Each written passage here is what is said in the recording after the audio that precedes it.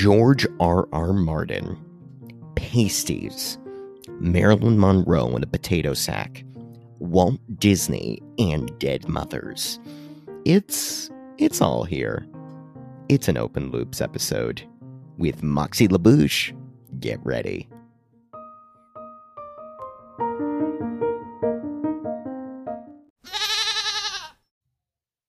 Welcome to Open Loops, an intellectually escapist podcast for the escapist intellectual.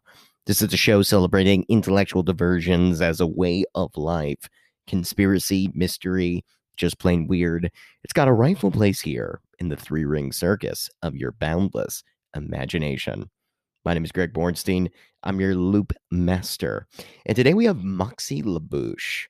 Now, she is a normal, let me put it this way. She is a normal person in the sense of she isn't like a mystical healer tapping into the 7 chakra system of higher levels of consciousness, speaking to the God power at the ethereal plane, conducting interviews with intergalactic beings from some 10th dimensional essence and channeling that through her. Nah, she's just like a very smart, quick-witted, fun former burlesque performer and factoid freak. Nature, I suppose.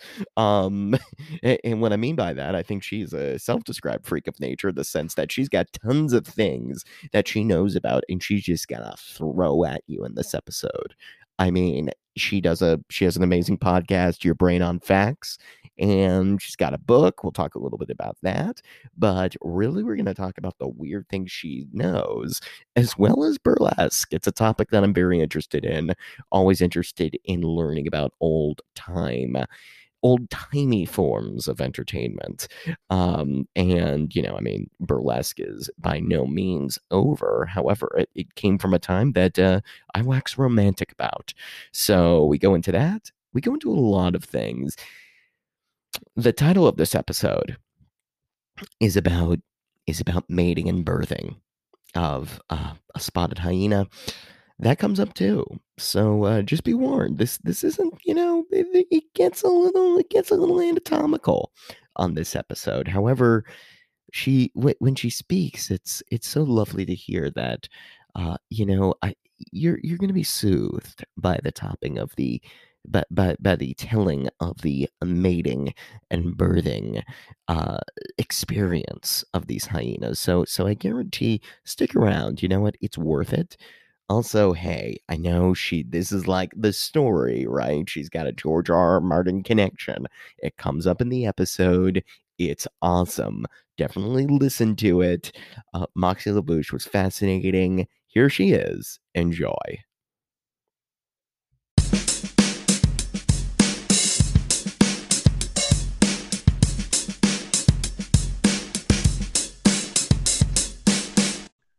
Ladies and gentlemen, we have Moxie LaBouche here. Probably the person with my favorite name so far that we've had on the Open Loops podcast. And now tell me, be honest, Moxie, is that a stage name? Oh, absolutely. There's only one person lucky enough to be named Moxie, and that's Penn Jillette's daughter. Yes, it is. That is right. That's right. So totally a stage name. Yeah, isn't it? LaBouche is sort of, it's Parisian, right? Well, it's French, certainly. I don't know if you can narrow it down to a specific region. It means the mouth, because I am verbose. I am quite the talker, quite the excitable talker. So it was my attempt to warn people from a distance. Now, you have a burlesque background, and we're going to talk about all your work with your Brain on Facts, your podcast, and as well as now your book, which is extended trivia beyond your podcast. But I'm curious, did this talking reputation, did this stage name, this is a burlesque stage name you came up with? Mm-hmm, yeah. Okay. And so you were mouthy before. Were the facts and the mouthiness in the burlesque, was it all happening at once? Or was there like Moxie's burlesque period? And then the fax period. No, the nonstop talking and the love of obscure knowledge, that goes all the way back. My dad liked that old joke that I waited a year for you to walk and talk, and now I'm still waiting for you to sit down and shut up. Right, right. But when I was little, I was like super, super TV addict. And so my Really? punishment would always be that I couldn't have television because I grew up in a rural area. There was nowhere to go anyway, so you couldn't ground me. There's no point. But Yeah. they take away the TV. But I was allowed to watch the news and educational programming. And this is pre-Discovery Network. You remember that thing that used to run documentaries and educational programming? Yes, yes. Yeah. So that got me into watching documentaries and helped spur on an existing love of learning. And my head is just crammed full of these extraneous bits of knowledge that I don't always have an appropriate place for, but that doesn't stop me from shooting them out into the world. Like Right.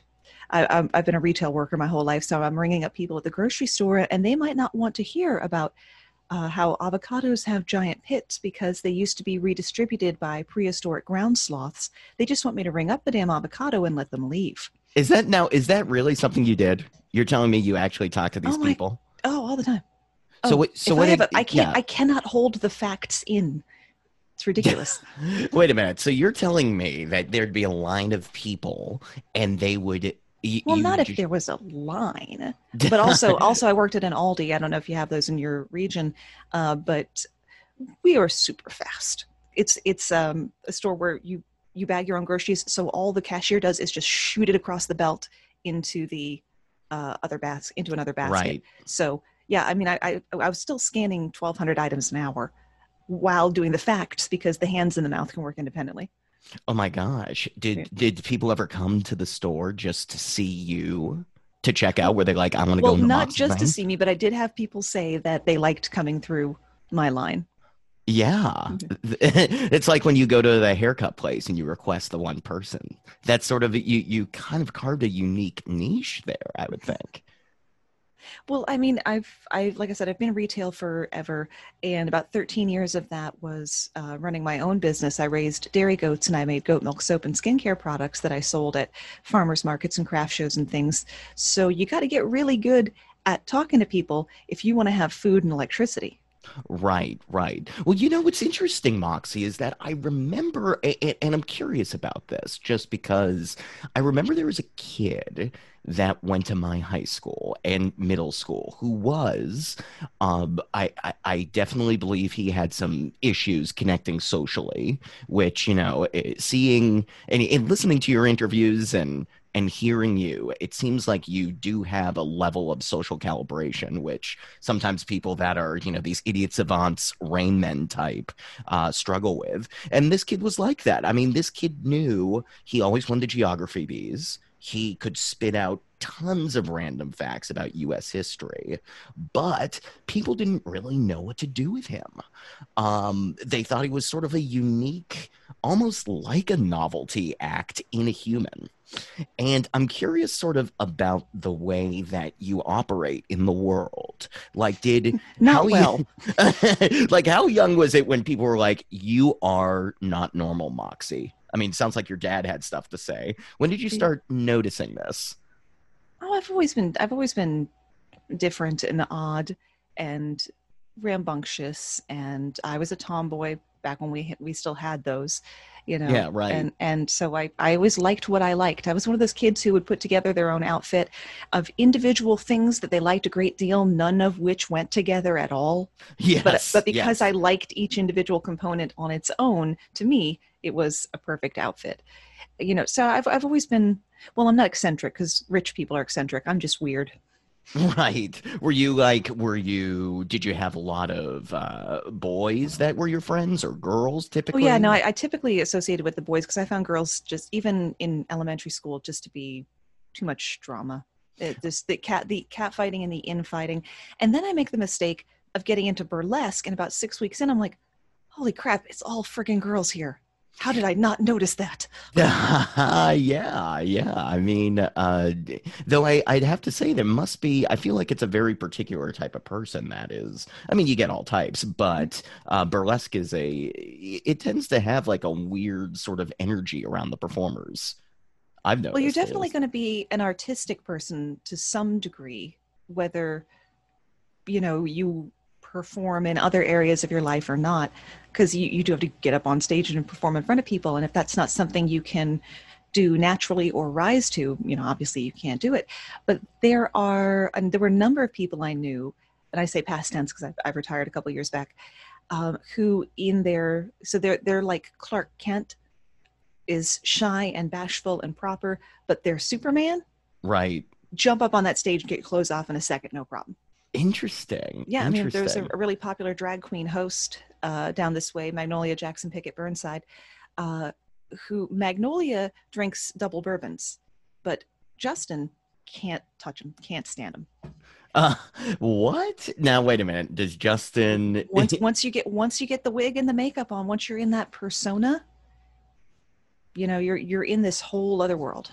Moxie, I do love this because it resonates with a lot of the work I've done as a hypnotist. Certainly, there's a lot of talk about what is stage hypnosis and what happens when people go into trance on stage, and the exhibition. The exhibitions they do, the crazy acts they do. And I think it's really a testament to the idea that if given the opportunity in the context, people have a lot inside of them that is just unexpressed, ready to come out. Have you ever, in your stage hypnotist career, run into a fellow called Doc Voles? Feel like I've heard of him. Is that a man? Yeah, you said fella. Yeah. Yeah. No. What's up with Doc? Well, he also is a stage hypnotist and performer. Well, he's a hypnotherapist. I've gotten that mixed up. He is a hypnotherapist as well as being a stage magician and performer. Like, he had a flea circus at one point, and just an all-around cool cat. Oh, that's awesome. That's awesome. Well, I imagine that you meet various because I heard you talk in this other podcast I was listening to about sort of the origins of burlesque. Now, in general, and I feel like you're going to have a very opinionated, probably take that you've had to recite for people millions of times before, on what burlesque the movie got totally wrong about the art form. It's not burlesque, right? I mean, what is up when people think burlesque and then they get to Christina Aguilera? What is the glaring error? Well, they usually start with Christina Aguilera is the problem. Right. And that informs their perception of it. So when I would run across someone whose only experience with or only exposure to burlesque was that movie, I would be like, okay, that's good, but Saturday down at Gallery 5, there is a show. I think you should go and see it. Yeah. Because that movie isn't, it's about as authentic as Taco Bell. Right, right. Yeah, what do you think they were thinking with that? Did they think they could just actually never seen the film. Oh, interesting. I know the through line, and I've heard a number of performers' opinions of it. So I'm just like, I don't tell people that it was necessarily wrong or bad. If you like what you like, but maybe come and see an actual live, real, in the flesh show. Yeah. I mean, I think it's an amazing art form. I actually went to, I don't know if you've spent time in New York City recently, but I went to the Slipper Room for my birthday this year. Very established burlesque room. And there's something about it, Moxie, that takes me to a different world, I mean, they're deliberately doing that. They're creating an environment that's simulating old school, like vaudevillian kind of feel. And I just, when I was there, I said, I want to be in this world. I'm not sure what I would do in it. I'm not sure how I'd sustain it. Maybe I would be a host for it or something. But there's something about the aesthetic that really pulled me in, that took me back to, I don't know, that 20th century early entertainment, that sort of body, different aesthetic that I love and live for.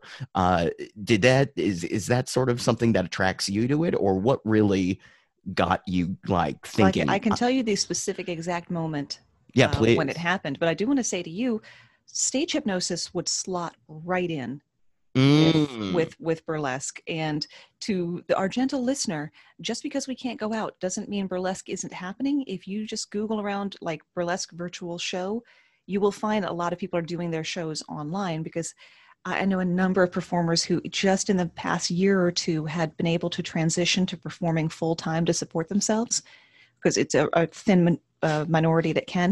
And then of Yeah. course this happens and now they're screwed. So Oh yeah. there are online shows you can watch for a pittance, and hey, still tip.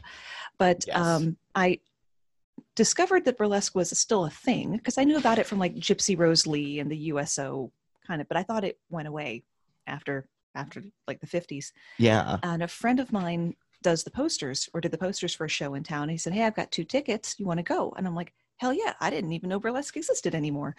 And in that show was a performer, now also retired, called Kiki Von Kitsch, who did a number to Mana. Love it. And she did it as a big pink fuzzy Muppet. And she had big googly eye pasties with eyelashes. Right, And right. at the end of the routine, she reveals that her fuzzy pink G-string, the front of it is a mouth, and she sings Oh along to the end of the song. my And I just gosh. sat there staring up at that painted plywood stage saying, I have got to do this. This is the best thing ever. Oh my gosh. Did you ever think about doing burlesque any time before that? Was that ever in I your head? didn't know it existed prior to that week, because Wow. burlesque only came back about 10 years ago. It had its peak in like the 40s and early 50s, and then it died down in the 60s and 70s as topless bars and strip clubs and mail order pornography and all kinds of stuff made it Mm, a lot easier to see titties. A lot easy. It was made it a right, lot easier right. to see naked women, and because the original vaudeville shows that spawned burlesque were the comedians and the singers and the chorus girls. And then the strippers just started coming in as like a novelty act. And then to compete, they became the whole show. And, by the late 60s, you couldn't get people to come to a Tuesday matinee of a burlesque show. Mm, The market no longer existed for it. So it was almost essentially non-existent through like the mid 70s to the year 2000 2005ish there. And then some folks in the bigger markets like New York began to rediscover it and bring it back. And there are some amazing performers. There are still some of the original burlesque legends who are still with us, and they're honored each year at the Burlesque Hall of Fame out in wow. Las Vegas. So yeah, when we're able to travel again and you're headed to Vegas, definitely stop by BHoF, the Burlesque Hall of Fame, and check that out. That's awesome. I love Vegas, love all of that type of stuff for sure. Yeah, I went to the Coney Island Burlesque about probably about 6, 7 years ago. Friday nights they do it, and it was just again another remarkable different world of entertainment. I know like New York City also had this underground circus scene that rose up, and I really learned about when I was in college at NYU. But I just didn't, when you're going to New York City, and I was doing it in 2007, I just thought it was going to be theater and comedians, really. Stand-up comics, improv, and Broadway. That's really what I thought. And the idea that there was this sort of fringe cabaret scene going on, circuses, burlesque, probably not, as you said, not that early with burlesque necessarily, but there were still the seeds of that, really surprised me. I wonder, there seems to be a devoted sect of people in America that are really into preserving these art forms. Do you find that? Have you engaged with a lot of like old school vaudevillian fans? Oh yeah, I know some. I mean, there's a lot of crossover between burlesque and like sideshow. So I know a Mm, lot of people who can hammer nails up their nose and stick their tongues in mouse traps and yeah. things of that nature. You get really hard to impress when you hang out with a lot of sideshow people. So when somebody does put a really great spin on a routine or something, or like there's a mistake in the act, but you can't tell if it was a deliberate mistake or not, like that's genius right there. Yeah. But yeah, no, I know a lot of people who maintain that vaudeville aesthetic. They've got the great big chunky metal microphone that they perform with on stage, I and love the that. period dress and the whole nine.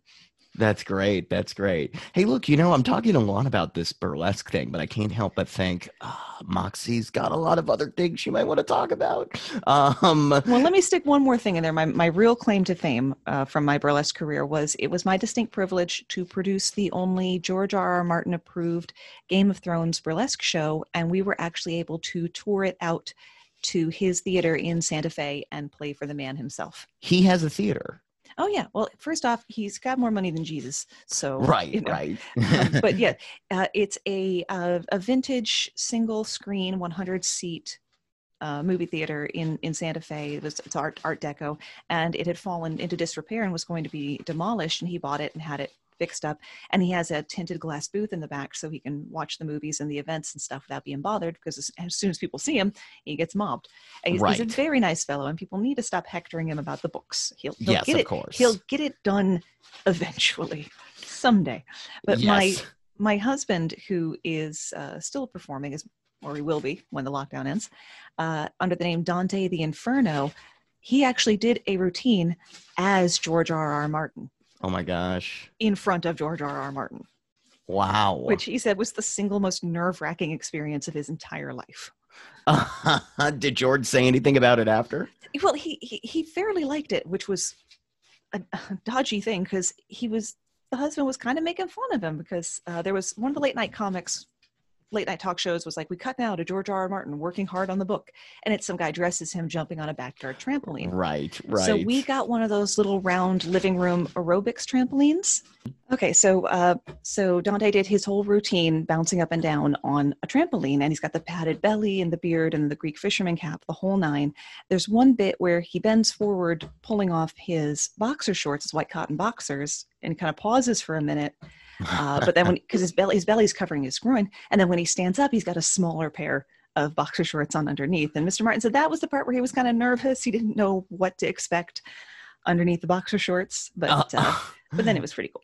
Yeah. Wow. Yeah, I mean, he also fakes a heart attack during the routine, and because Mr. Martin's also sick of people asking him what's going to happen if you die before you finish it. He's taken to just answering that question with the middle finger, just that's good. Giving people the bird when they ask that. Yeah. So that was like my big claim to fame, and that's that thing I need to stop name dropping eventually. I know. I feel like you're getting a lot of mileage out of it. Yeah, well, that and the time I was struck by lightning. That's kind of my two big stories. Yeah. Do you want to briefly touch on that? I mean, tell us about that. I've told it enough times, rest assured. It was time for evening chores. It was raining like hell, a good summer rain. And I was standing at the gate with my hand on the fence, yelling at a goat to come out of the barn, which she didn't want to do because it was raining, when there was this crack, just the loudest sound I had ever heard. Sounded like it was 3 feet above my head. And as I was falling into the mud, I had 3 distinct thoughts in an instant. Stupid electric fence. I haven't had the electric fence on in a month. I think I've just been struck by lightning. And what had happened was the lightning bolt had hit the house, lit it on fire, and then dissipated out through the ground to the fence that I had my hand on. So thankfully I didn't get the direct strike, but I wasn't able to move that hand for a few minutes, and I actually couldn't do arithmetic and any kind of logic for a couple of weeks. Really? Yeah. Did you see a doctor at all? Nah. Well, I didn't have health insurance, but well, no, there wasn't anything demonstrably wrong with me. And the things that were offline did come back online on their own, but it has caused me, I believe, some memory problems. So I'll get halfway into an interesting fact and then realize I either don't remember the second half of it, or I'm not sure if I screwed up the first, like telling a joke and you forgot the punchline, or you're not sure if you messed up the setup. It'll be a lot like that. Some of the files are 404. So wait a minute. How does this play into your everyday your work now? I mean, do you have to correct after the fact now? No pun intended. I mean, do you have to like do the show and then sometimes you forget or something's wrong and then go back and you're like, wow, that was the lightning? Well, it's a fully scripted show.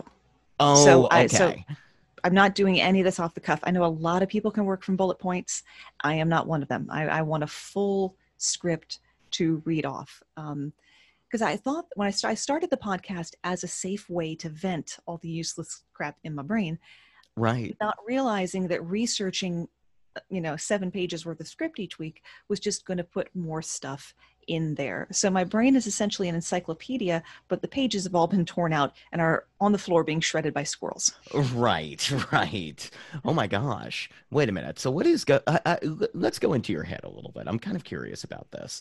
I also was, well, let me think. How do I put this? You you have a brain that absorbs information. What has this been, was it useful in school? Let's start there. When I could pay attention, yes, which is another lifelong struggle of mine, because people have been like, oh, how's this lockdown, the quarantine time, are you getting lots of extra work done? No amount of extra time affects my ADHD. In fact, it probably makes it worse, because if I don't have short deadlines to work under, nothing gets done. Oh my gosh. Don't tell me you need it in a week. I'm not going to start it for 6.5 days. Tell me you need it tomorrow morning, and I'll do it. So are you the type of what would having you as a teacher be like? What would you teach if you were teaching a high school class? I don't know if I would do high school.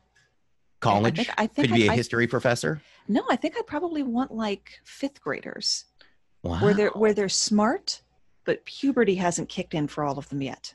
Right. Because then they're just insufferable. Yeah, that's true. That's true. And I know that you did this web series, right, where you're teaching a 7-year-old science. We were trying to teach everyone science. Yeah, science with Savannah, age 7, but it faded very quickly because I was trying to do a podcast and a web series, which is too much work to add on to what I was already doing. And she lives 3 counties over, so it's hard to get her over here even before the lockdown. And she also cannot focus. So it is very, very difficult to get the script finished, to get through it when, neither one of us can stay on task. And she wants to do all the cliche things she sees on YouTube, like doing scene transitions by reaching her hand toward the camera, which drives me crazy. Yes. So you were sort of doing like a modern Mr. Wizard attempt. Yeah, we were doing sort of a King of Random kind of show. It might have developed into something, but I couldn't get her over here often enough. So would you say the relationship to you and information is kind of like this? Is it like if I wanted to learn a lesson from Moxie LaBouche on a certain topic, because it almost sounds like you're not fully, and I'm just trying to get the landscape of your mind here, just because it's very curious to me.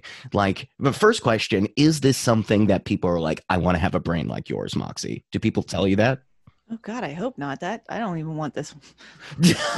I don't even want this one. I have had a few people be impressed by the obscure knowledge I can pull out of nowhere, but then sometimes I'll have to turn to my husband and be like, do we own a table saw? Because I sincerely can't remember whether or not we own a table saw, which is a conspicuous piece of equipment to forget about. Oh my gosh. So you got to take the bad with the good. Yes. Well, the thing is, I find in general that it's hard for me to, like, when I read a book, it's not like that information all stays there. And that's something I have done a lot of research and trying to figure out how to do. But I'm trying to figure out for you, like, if you read a book and I'm like, okay, Moxie, tell me about the biography of this guy. Can you spit back out the entire contents of that? Have you absorbed it? Or what not the whole thing. Not if it's a full book though, but I'll have some interesting things that I retained from it, to share. They'll probably be burying the lead kind of stuff.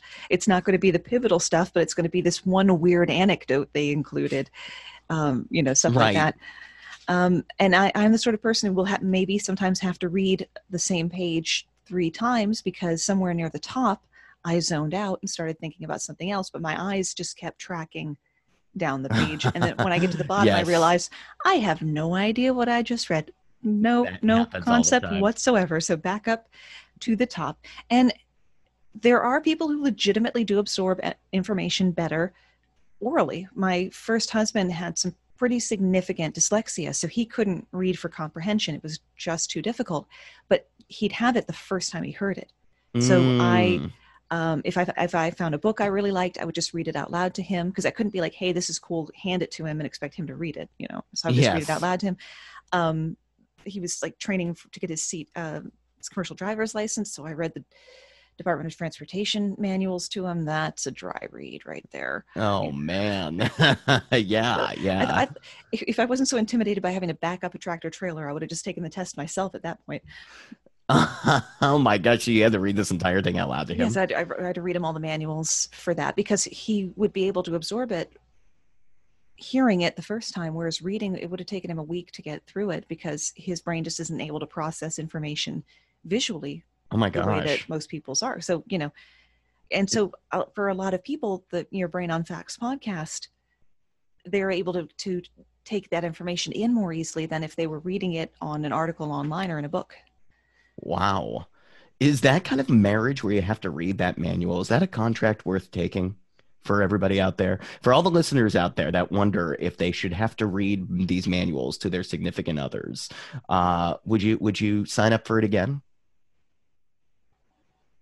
Well, not the rest of the marriage. You'll notice I refer to him as my first husband. But, I don't know if it directly played into it. Yeah, no, that wasn't really a bother. That was just me helping him, to try to get a better paying job. No, it wasn't great, but we do lots of stuff in a marriage and just in our daily life that's not great. Nobody likes doing the dishes, but we still do them. I know. That just seems like a long commitment. I mean, for someone like you too, with an attention span. I mean, I got to tell you, I've dated a lot of actresses that want to like have me recite lines with them to practice their lines, and even that kills me. It's a helpful thing if you like the relationship, you serve the person, but for someone with a brain like mine that just wants to learn all the time, I have to pick and choose my focus tasks.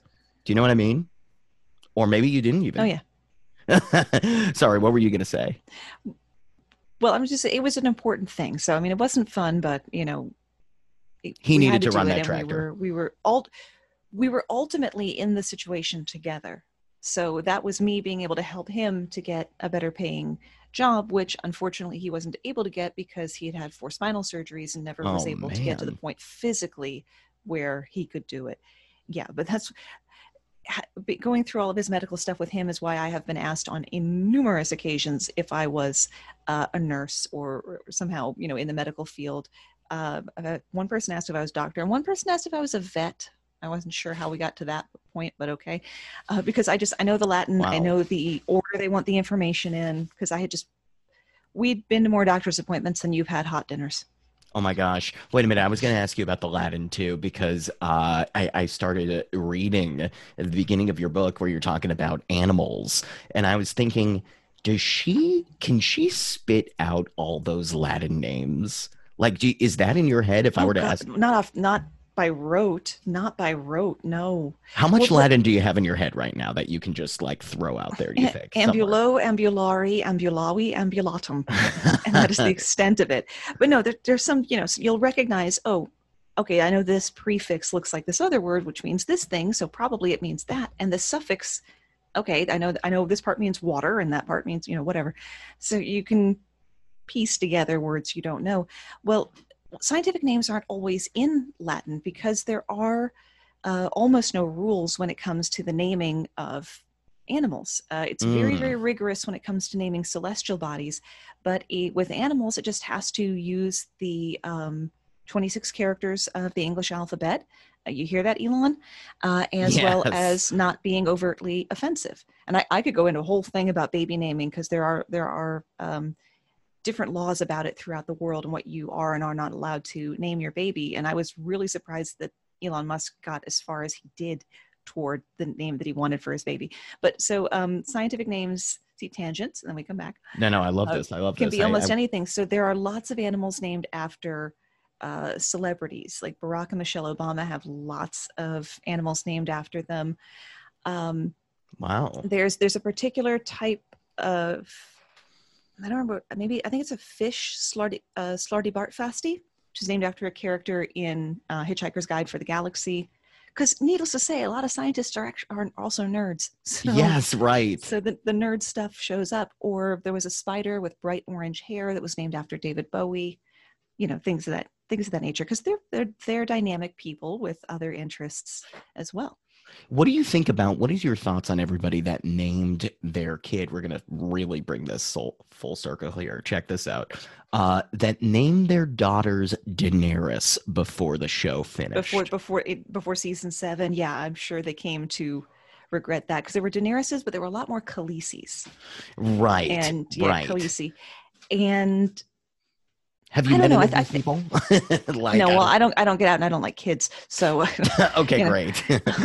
But I'd be happy if we could just stop giving little girls Scottish surnames, like Mackenzie and things of that nature. Yes. And there are some places in the world you wouldn't be allowed to do that, where you aren't allowed to give a child a last name as a first name.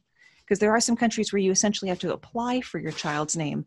And there are rigorous standards. And sometimes those standards are a good thing because it stops people from naming their children offensive things like Adolf Hitler, or stupid things like there was a little girl in New Zealand who, when in the midst of a custody dispute, the judge actually made her a ward of the court long enough to allow her to change her name because she was too embarrassed by her name to tell it to anyone. She just wanted to be addressed as Kay. Her name was Tallulah Does the Hula in Hawaii. Oh my gosh. That's what her parents named her. And the judge was like, why was this allowed? This was clearly going to be to the detriment of the child, because a lot of the countries that the name cannot be to the child's detriment. And this is obviously to the child's detriment. In China, they require that it has to be written in the simplified Chinese so that it can be scanned by computers on someone's ID. What? Yeah. Wait a minute. What would you name your kid if you had one? Or do you have? I don't even know. No. I have 5 sisters. I think that just biologically, my body recognized there are a sufficient number of females in this herd. You can sit this out. Because I love my nieces and nephews, but I have never wanted children. If you were to name your sister's kids, what would you name them? Well, I rename all of them. Do you? That's what I do. I like to name things. My first husband he was a big gamer. He'd call me into the living room to name his new characters and stuff. And all of my pets have like 5 or 7 different names, most of which are variations on the same. The common ones, yeah, usually. Wow. Like one nephew is named Jason, but it's spelled with a Y in the middle. So I just defaulted to using his middle name. And then his little brother I call Biscuit because he was a little roly-poly baby. Oh my God. It was going to be that. It was either that or Hambone.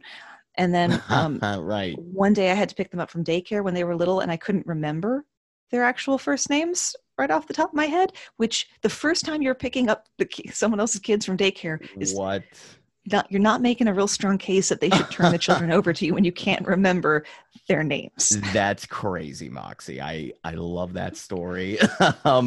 You know what? I still call the little one Biscuit, and he's 16 now. Oh my gosh. He doesn't like it, but I do it. That's very sweet though. And you must be a cool aunt, I would think. I am the cool auntie. The boys learned very quickly that mom doesn't need to know what happened at Aunt Mary's house. That's my Christian name.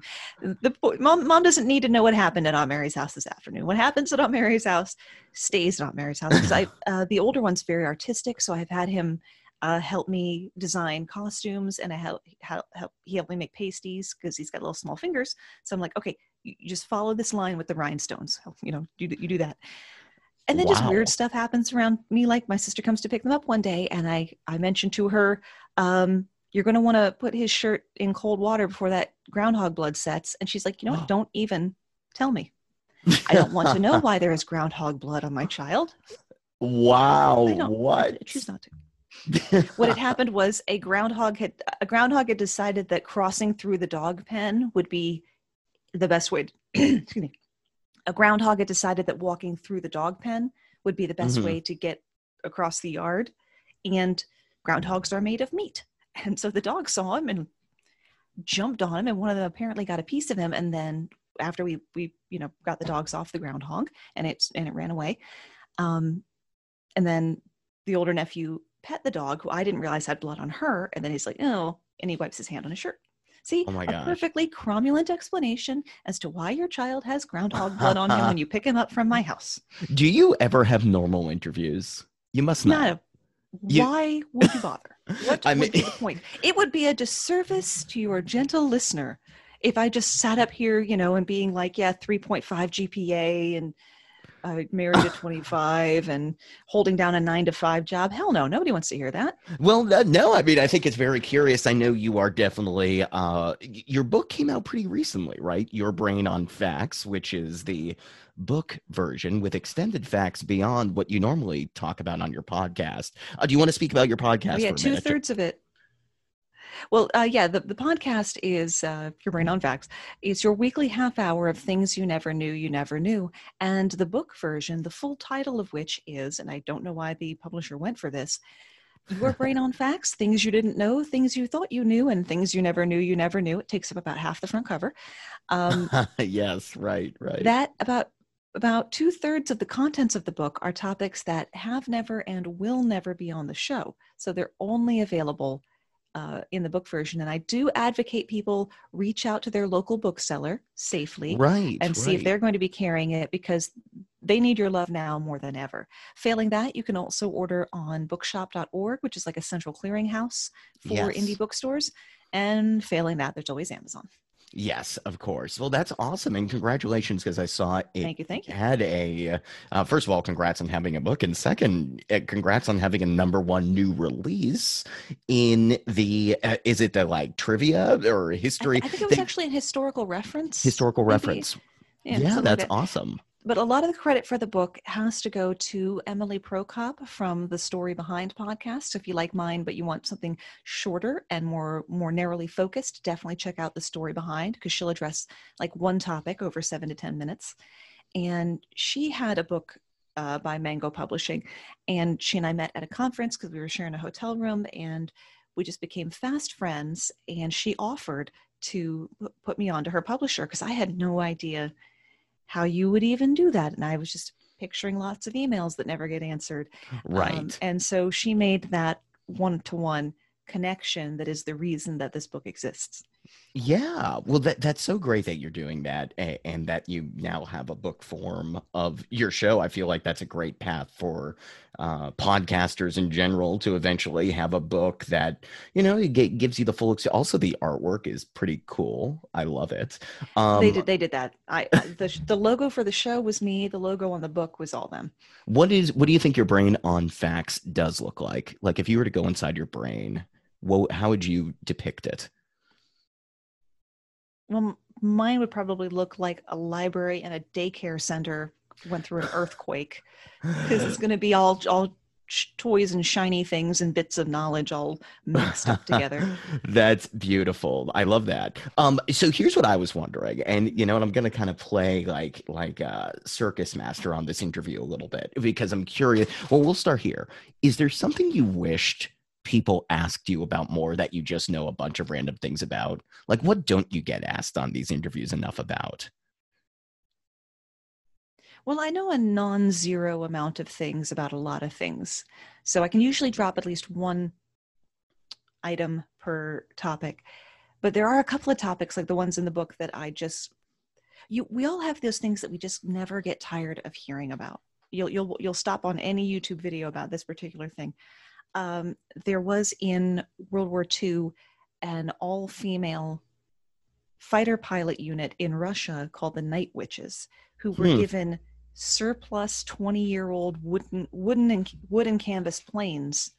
No lights, no radios, nothing. Just the planes had just enough oomph to carry the ordnance and the 2 women, and that was it. And despite having everything stacked against them, they had very low losses, and several of them were given medals as Hero of the Soviet Union. They weren't able to participate in the post-war parade because the planes are actually too slow to do the flyover. I love the Night Witches. I love the spotted hyena, which is when you think of a laughing hyena, spotted hyena. And so picture the ones from The Lion King while I say the rest of this. The mating and birthing of the spotted hyena is especially fascinating. Not just to me, but it should be to anybody. Now, for those of a gentle constitution, we are going to get medical here. So, viewer discretion is advised. That's fine. That's fine. Yeah. So it is a female-dominant society. They are sexually dimorphic. The females are larger than the males. A male can never be higher in rank than the lowest female. He will, in fact, automatically be lower than his own pups. But making the pups is kind of a tall order, because the female hyena can look exactly like a male hyena, complete with genitalia. Wow. The female spotted hyena has a clitoris that is not strictly analogous to a human clitoris, not actually really at all analogous, that forms a pseudopenis and can even have a bulge of skin at the bottom that looks like testicles, to the point where scientists with anesthetized animals in front of them still aren't sure if they have a male or a female. Now, here's where it gets interesting. Okay, great. Pseudopenis, yeah. Oh, well-traveled corpses. That's the third part of my trifecta, but I'll get into that in a second. Oh, I'm excited. But here's where it gets interesting, because the pseudopenis is also the birth canal.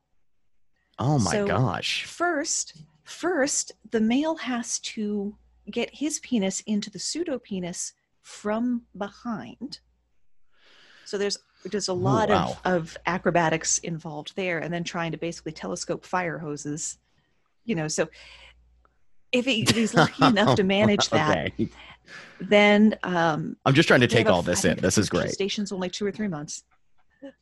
Minute Physics, also on YouTube, did a really good video about the spotted hyena. But then the female has to birth a 2 or 3 pound pup through the pseudopenis. Oh my gosh. Which doesn't go well. And in fact, they have an upwards of 40% maternal mortality rate, because the pups will become stuck. And the ones that they're able to birth will, of course, tear the pseudopenis, which is good for future years because the scar tissue actually stretches more. So it's advantageous if they make it through that first one. Wow. But it's totally common for the pups to get entrapped and die, or for the female to die. And you just put together the fact that they can digest bone, and they have the second strongest bite strength of any terrestrial animal. And I love how awkwardly assembled they are. It's Moxie, like, this is the greatest burlesque act you've ever described to me. Like, you need to come out of retirement and depict this for an entire evening as a burlesque performance, I think. I think some things don't always translate clearly in burlesque. Now, anything can be burlesque.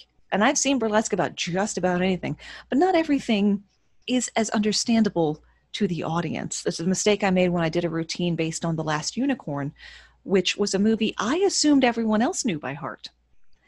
And 2 people got what I was doing, and everybody else just sat there politely. It was like, is this art? What are we looking at? It's still going. Wow. So yes, you do have to be selective, because I did mostly nerdlesque. So we did Game of Thrones and Jim Henson and Archer and all kinds of stuff, Monty Python, all kinds of stuff. Love that. So you've got to make sure that what you are doing is as accessible to the average person on the street as it is satisfying to the hardcore fan. So you can definitely slip some Easter eggs in there for the hardcore fans, but don't make comprehension of the routine dependent on them. Like, my husband and I did a routine as Jaime and Cersei Lannister that we've done 50 times. And I would do 50 more times. It's the best thing we ever built. But we had one little moment where he's behind me, and he just sort of wraps his hand around my throat and holds it there for a few seconds. And you don't necessarily even notice that he's doing it, but it harkens to the book and the prophecy of the Valonqar that Cersei was going to be strangled by her younger brother. And she is the oldest of the 3 children. So I really, really, really, really, really wanted to see Nicola Coster-Waldau in the scene of strangling the only woman he ever loved. But instead they dropped a building on them. That's okay too. I mean, it was fine. Right. Whatever. This is good. I mean, look, this whole pseudo Wang thing you're describing here is fascinating. Wait, I apologize for interrupting. So we're getting towards the end of the. I'm not even sure. You're talking about ripping Skin? What was ripping? Something was ripping here. The whole pseudopenis. Okay. Oh God. Yeah. Okay, great. And and then what? Is that was a Well, either the baby was born and they both live, or the baby got entrapped and the pup or the mother dies. Like I said, they have a super high maternal mortality rate. But we were pretty much at the end of the tale of the mating of the spotted hyena. Oh my gosh. Okay, that's amazing. Thank you for sharing that. I don't know what it says about me that I could see that as a great burlesque performance, but what was the third thing that you wretched corpses? Well-traveled corpses. Well-traveled corpses. Yeah. If you've never seen it, do set aside a day to watch every video on the Ask a Mortician YouTube channel. This amazing funeral director from LA named Caitlin Doty, who is an advocate for being involved in the death process, having your end of life in order, natural burial, things of that nature. Like, her videos took my mother, my old school Catholic mother, from not being able to say death out loud to being like, just put me in the yard. In like the span of 2 weeks, she became totally comfortable with being able to discuss it. So one of the series is that Caitlin Doty does is Iconic Corpses. And I find them endlessly fascinating. I love learning more, even beyond what she has in her videos. Mm-hmm. So like Vladimir Lenin, Eva Peron, who went through 3 other countries before she was finally buried like 20 years later, Ferdinand Marcos, Saartjie Bárta. A lot of books have been written about her. She's sometimes referred to as the Hottentot Venus. She was Hottentot woman, is a tribe in Africa. And she had steatopedia, which is an excessive accumulation of fat on the buttocks and hips, which was, of course, extremely fascinating to European men during the Atlantic slave trade era. So she was actually put on display in, like, picture the circus wagon with the bars that you put a lion in. Yes. That. Oh my gosh! Yeah. For a corpse. No, well, that was first while she was alive. Okay, I was going to say what happened here. First while she was alive, and then they made castings of her body, and for whatever reason, her genitalia was also was different in some way that was fascinating to the men who owned and displayed her. And so her body was exhibited and the casts were exhibited. And there was Juana Pastrana. Was it Juana? It's definitely Pastrana. I've got the last name for sure. See, the lightning strike. Yeah, right. She was from rural Mexico and she had hypertrichosis. So her body was covered in hair, sort of thick black hair. She also had a separate condition that made her gums and lips very thick, which gave her lower face, for lack of a better term, a simian appearance. And in fact, she ended up on the sideshow circuit because she'd been ostracized by the people in her village. And I forget if her parents were tricked out of her or just like sold her to get rid of her because she was a pariah. Right. But that she was marketed as the monkey girl, the ape girl, the bear girl. But she was very intelligent and she was taught to read. She spoke several languages. She could ballet dance. She sang. She seemed to sincerely think people were coming to see her dance and sing, poor dear. And then one of her promoters marries her. We can just assume to keep the competition at bay, because if he's married to her, he's got exclusive rights. And he got a child on her who also had hypertrichosis, so it must have been just dollar signs in his eyes. But unfortunately, the baby died soon after birth, and Pastrana shortly thereafter. So he had them stuffed. Wow. He had them taxidermied so he could continue to display them. Oh my gosh. That's and then it gets sad. Oh. And then it gets sad. Okay. Because the bodies just got misplaced. Like, you would think they would have been, at least in a traveling show or a museum or something. But no, they were found in a janitor's closet. Wow. And like some kids took the baby's body and like left it in a field and dogs ate it. And, Juana's body was degraded from mishandling. When it was discovered and it became public that her body had been found, and I think at that point it was in like one of the Scandinavian countries, so it was in like Northern Europe. And there was a push to repatriate her body to Mexico, to the region of Mexico she was from, which was thankfully successful. And people from all over the world sent flowers to her memorial service when she was finally brought home to where she belonged. Oh my gosh! Wait, I need to know. So this is great. You now. What's interesting? I don't know if people ever tell you this, but when you're talking to me, you kind of are putting me in a trance. Well, that's why I'm trying to get into voiceover work. So if anybody needs a corporate explainer video, please. Your outgoing voicemail message, audiobook you need read, just get with Moxie. Yeah. I mean, does your husband, your current husband, let's hope it, well, I don't know. Let's hope it stays that way. Obviously, I don't mean current. Just that's up to him, isn't it? Yes. Is he ever like, Moxie, speak words to me? Because I imagine it would be quite the opposite since he has to live with me. He probably just prays for quiet. But I also lucked both times into someone who's more of a listener than a talker. So since I'm more of a talker, it all evens out. Just like he is more on the feminine side and I am more on the masculine side. So between us, it all balances out. So like he came into the marriage with a sewing machine. I had 2 chainsaws. Wow.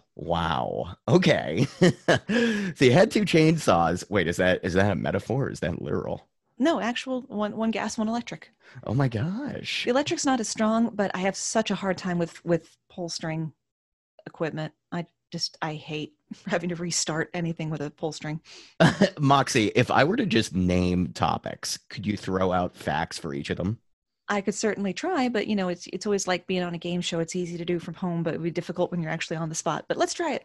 Yeah, I'm curious. I don't know if that's something that interests you. I know there's some people out there that just love when I like spitfire things at them and just get their responses quickly.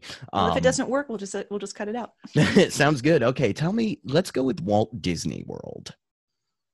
Well, Walt Disney World has systems of underground corridors because there was one day that Walt saw an employee walking with his character head under his arm, and it made Walt very upset that the illusion was being broken. So all of those underground corridors are so that the guests never see the casts in anything less than full character. Now, those character suits used to require the cast member to wear communal underwear. Company issued communal underwear, which they said was properly cleaned between shifts. Right. But considering the number of rashes and cases of crabs that went around, it seems maybe that was not in fact the case. And that particular policy is no longer in effect. Wow. And there's a very, very strong theory also in the world as to why so many Disney characters have dead mothers. So many Disney characters. Oh, let's hear that. Yeah. 9 out of 10. When Walt Disney first began to become successful and started bringing in decent money, he bought his mother a new house. But the furnace in that house was faulty, and she died of carbon monoxide poisoning, which he never got over because he felt guilty because he had bought her the house that killed her. Wow. And so a lot of people theorize, again, theory, that having lost his mother that he was close to and the guilt associated with that is why, as a dramatic vehicle, so many Disney characters don't have mothers. Very interesting. How about the Ark of the Covenant? If you watch Raiders of the Lost Ark and you look really, really close in one scene, you can see on the temple wall, there's a little etching of R2-D2 and C-3PO. Right. And I know they did that. I can't tell you anything about the actual Ark of the Covenant, but I can tell you about Indiana Jones. Oh my gosh. That's hilarious. What about... No, what's hilarious is somebody deciding to cast a Welshman as an Egyptian, because the man who played Salah... Right. is Welsh. And I could just imagine that casting conversation being like, we need an Egyptian. I've got a Welshman. Can he do the accent? Right. He's got an accent. All right, book him. What about Marilyn Monroe? A female reporter once suggested that Marilyn Monroe was only considered sexy because she was always wearing expertly tailored high-end dresses. So in response, Monroe did a photo shoot wearing a potato sack. Now, granted, they sewed it a little narrower at the waist and put some fringe on the bottom. Right. But yeah, wearing an actual potato sack to prove the point that she was still sexy. That's amazing. Before we wrap, I want to ask one more question. This is very interesting to me. How would someone get out of a ticket from a police officer using one of your facts? Have you done it? And if you were in that situation, how would you? I would just barrage them with tangential randomness until their eyes swum and they gave up. But no, just be polite, and if you can make them laugh, that goes a long way. Have you ever has having a random fact on the tip of your tongue ever gotten you out of a jam? I don't know. I can't remember times when it's been beneficial. I can remember a lot of times when the timing was bad and made situations worse.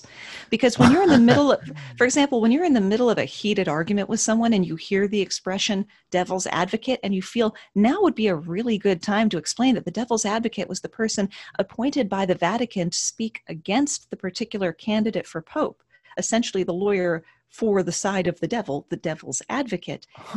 Because now instead of those two people arguing, now everybody's mad at you. Wow, Moxie, you're definitely fascinating. I knew this would be an interesting conversation.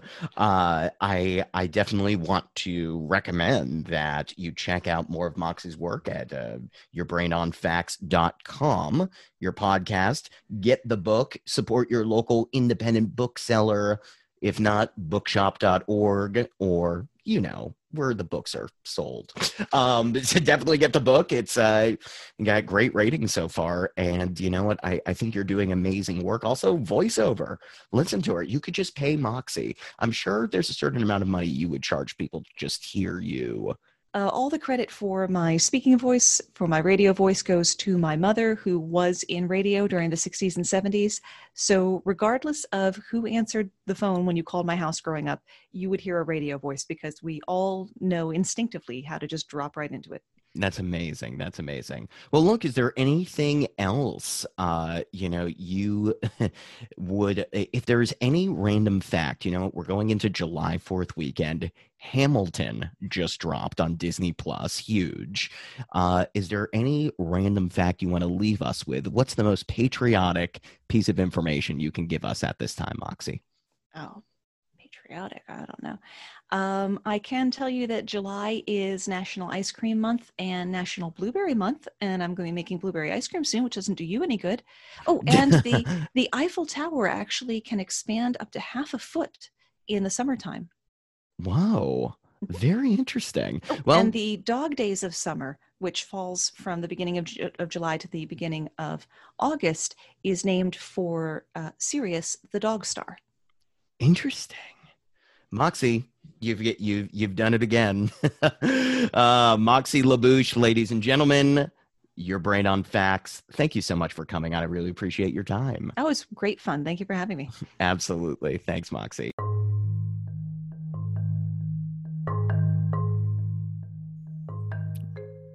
Wow, that was a lot of information, wasn't it? She's got quite a mind. I'm not even sure I want a brain like that, to be honest with you. I do want to be able to take knowledge, absorb it, and then spit it out, but also have it integrate with the previous knowledge that I have in such a way that I have an even more synthesized, better idea that I'm able to communicate with you all about. That's the dream. Moxie's a looper. There's no doubt about that. She can just keep talking, and then all of a sudden it's, another diversion. Like she's doing tangents off of her tangents. Very loopy, very looper-like. She fits in with open loops. That's why I had to have her on. I highly recommend reading her book. But for me, your brain on facts, I don't think I want that brain. This is the brain I have doesn't just loop into a random fact. What it loops into is a random abstraction of the current momented situation that puts my humanity away from it, looking at it from above in a way that probably sacrifices vulnerability and ultimately leads to a dreaded form of existentialism on a daily basis. Welcome to the Open Loops podcast. That's what this is. But if you want something a little less heavy, I definitely recommend listen to your brain on facts. Then come back to Open Loops to think about who you are because you listen to that and cry yourself to sleep. Or take joy in the fact that you can look at things in a new way and expose yourself to new ways of being. And hey, if you enjoy the show, feel free to like, subscribe, leave a review, Apple Podcasts. It always helps. Moxie was fantastic, wasn't she? Check out, you'll do a good job if you video her burlesque. You'll see some very interesting stuff. And her TED Talk was great too. So check it out. Moxie LaBouche was fantastic. Thank you all for listening to Open Loops with Greg Bornstein. Take care.